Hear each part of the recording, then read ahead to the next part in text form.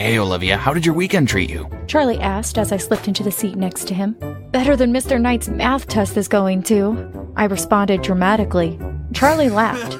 Mr. Knight's was the toughest math teacher at the school, and his round bald head and glasses that perched on his nose as he looked over them at you was highly intimidating. I checked my watch.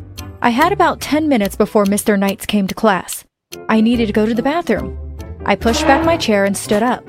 By now, the other 7 boys had arrived in class, and the chatter in the classroom was jovial. Where are you going when class is about to start? He asked, looking at his own watch. I'm going to the bathroom. Hurry back. You know if you don't make it back to class, you'll have to look through the window again to take notes. I hit Charlie playfully on his shoulder, and he laughed. I walked briskly to the bathroom, but when I returned, I couldn't help but wonder if my eyes were playing tricks on me. No one was in class. I sat down, and Mr. Knights entered the classroom. Good morning, class. Take out your paper and stationery. Let's begin our test. But sir, aren't you going to wait for the others? What others, Olivia? You were the only person registered to this class. Hi, my name is Olivia. Before I continue with this crazy but true story, don't forget to like and subscribe to our amazing channel. Tap that notification bell so you will know when we upload more crazy stories like mine. If you don't, all the boys in your class might disappear. After completing middle school, I wanted to study chemistry. However, the only schools that offered all the subjects I wanted to do were all boys' schools. This year, luckily for me, some all-boys schools decided to open their classes to girls.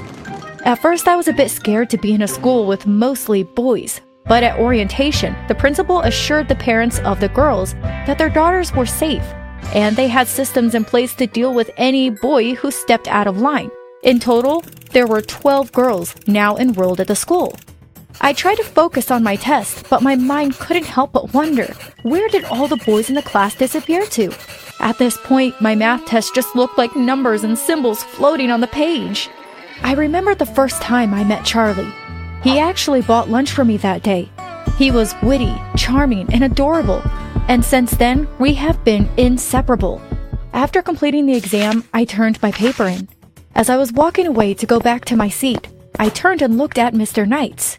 Sir, something doesn't feel right, I said, looking at him squarely. What are you talking about, Olivia? He asked as he leaned back into his chair and met my gaze. I told Mr. Knights about what I experienced before class, and he listened intently. When I finished, he looked at me. Are you okay? Do you need to go to the sick bay? Sir, are you telling me that this school had this class for one student? The bell rang. Enjoy the rest of your day, Olivia. He got up and walked out of the classroom, leaving me more confused than I was before. I grabbed my book bag and headed to my next class. I got to class and greeted my peers. Olivia, were some of the boys missing from your class today? Chantel asked with a raised eyebrow. All the boys were missing, and by the looks of it, I looked around the classroom. It's only the boys from my homeroom. Did you ask the teacher about it? Chantel asked. He said that there are no boys registered for the class, only me. People don't just vanish into thin air, Chantel said. I know, Jill chimed in. Do you think that the rapture occurred and that's why the boys are missing? Chantel and I exchanged looks and laughed loudly. Have you met the boys in my homeroom? You really think they made the cut for the rapture? I asked Jill. Before she could respond, the teacher walked into class and greeted us. She took roll call and did not even mention the boys who were missing. Jill raised her hand. Miss, what about the other boys? What other boys? Let's get down to business. Find your lab partner and let's begin. We looked at each other but didn't say anything. Something did not add up. What were the teachers hiding from us? Did they do something to the boys? And if they did, who was going to be next? These questions rotated in my mind for the next 2 classes when the boys from my homeroom still did not show up. And the teachers all said the same thing. After my first set of morning classes, I had a free period that lasted about an hour. I decided that if I wanted to get to the bottom of this, that I needed to go to the head honcho, the principal, Mr. Brown. I knocked on the door. Come in. Good morning, sir. I would like to discuss something with you. Sure, have a seat, Olivia. Sir, something very weird is going on. This morning, I went to class and saw my classmates. Then I went to the bathroom, and when I came back, the boys were gone. What do you mean, gone? Gone, sir. And then the teachers are saying that they were never registered in the school. can you check your files, please?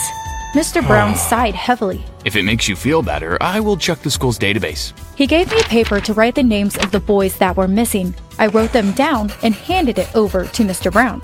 He took it and I watched him as he sat behind his computer, tapping the keys. After a few minutes, he looked up from his screen and said, Sorry, Olivia, but we don't have any of these boys in the system. What? Instead of crying out in shock, I stood up calmly. Thank you, sir. I got up and left the office.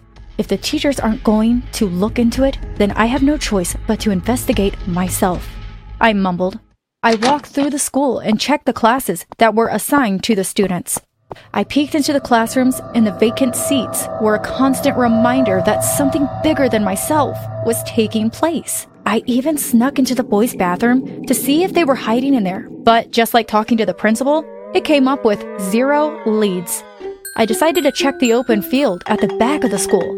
As I walked onto the field, I swore I saw someone duck into the sheep pens behind the agri-science lab.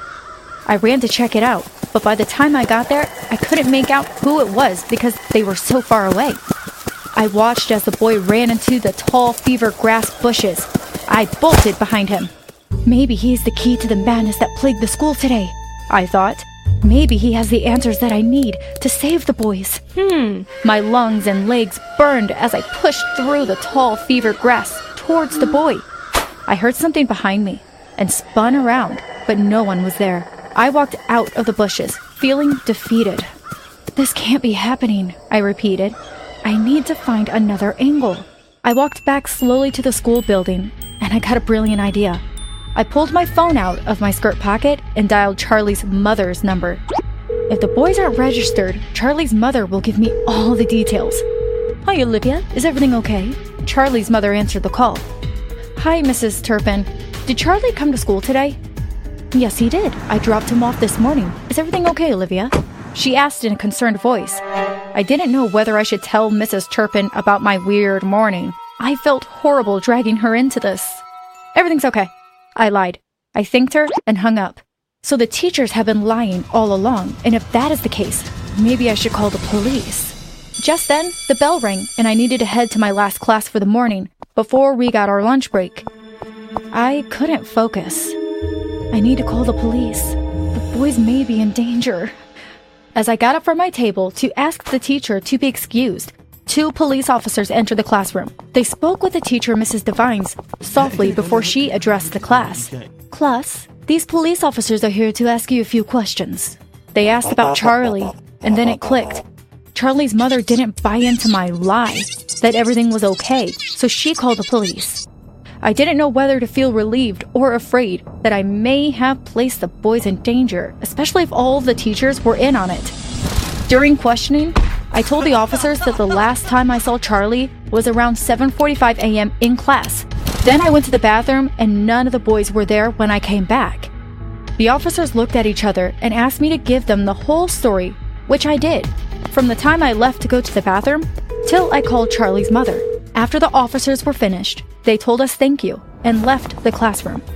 I asked Mrs. Devines if I could use the bathroom, and she gave me consent. I watched from afar as the officers walked up the stairs to the principal's office. I followed and sat on the seat outside the principal's office. I couldn't get as close to the office to hear what was going on, since teachers were passing there frequently. The doors and blinds were closed, so I couldn't see what was going on inside the office. When the officers walked out of the office and down the stairs, I followed and I asked, "Is everything okay?" They nodded and said that everything was fine and it was just a misunderstanding. They both gave each other a weird look and told me to have a good day. I watched as they walked out of the school gate. At lunch, it felt weird that Charlie wasn't there. I sat in class and ate my sandwich. The silence was deafening as I looked around the empty classroom. No drumming on the table, no boys shouting at each other, no Charlie laughing at my corny jokes. Just before the bell rang to end lunch, I went to the bathroom to wash up. When I returned, all the boys were back in class. The drumming, shouting, and Charlie, they were all back. I stopped at the door and tilted my head. I walked away and returned to the classroom once again, but they were still there. The bell rang and I walked into class without saying a word. I sat as the homeroom teacher, Mr. Adamson, entered. "Where were you guys?" I whispered to Charlie. What are you talking about? We've been here all day. Charlie smiled and answered when he heard his name. I even overheard the boys discussing topics from the class that they missed. How could that be? How did they know the topics when they had not been in class all day? Even in the afternoon classes, the other students were just as confused as I was. I was starting to feel like I was going insane. Had I switched into a parallel universe or something? No, it couldn't be. Right? After school, I cornered Charlie. What happened today? You need to come clean. What are you talking about? I've been here all day. Should I call your mother? I asked as I placed my hands on my hips and looked at him, demanding the truth. I'm sorry. Charlie said as he took my hand in his. I pulled away and folded my arms. Go on. Look, it was an April Fool's trick. Are you serious right now? Yes, it was just a harmless trick. All the teachers were in on it. I forgot to tell my mother about the prank, and I didn't think you would have called in the cavalry. Come on, you had to admit it was a great prank. This was the best prank I ever pulled. You came up with this prank? He nodded and smiled. So let me get this straight. You thought that it would be a good idea to pretend to disappear? You thought it was a good idea to scare your other classmates and me to death with worry? You thought it was a good idea to let police officers leave their job to come to a school just to hear that it was a prank? Look, Olivia, I'm sorry. I didn't mean for it to go this far, but come on, it was a joke. A joke is when two people can laugh. I am not laughing. I pushed Charlie out of my way and walked home alone that day.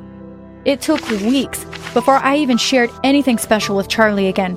I'm not sure if I could even totally forgive him for taking me down that roller coaster ride of emotions that he did. However, I plan to totally get him back next year. Share your best prank ideas below so I can choose one and even the playing field with Charlie Boy.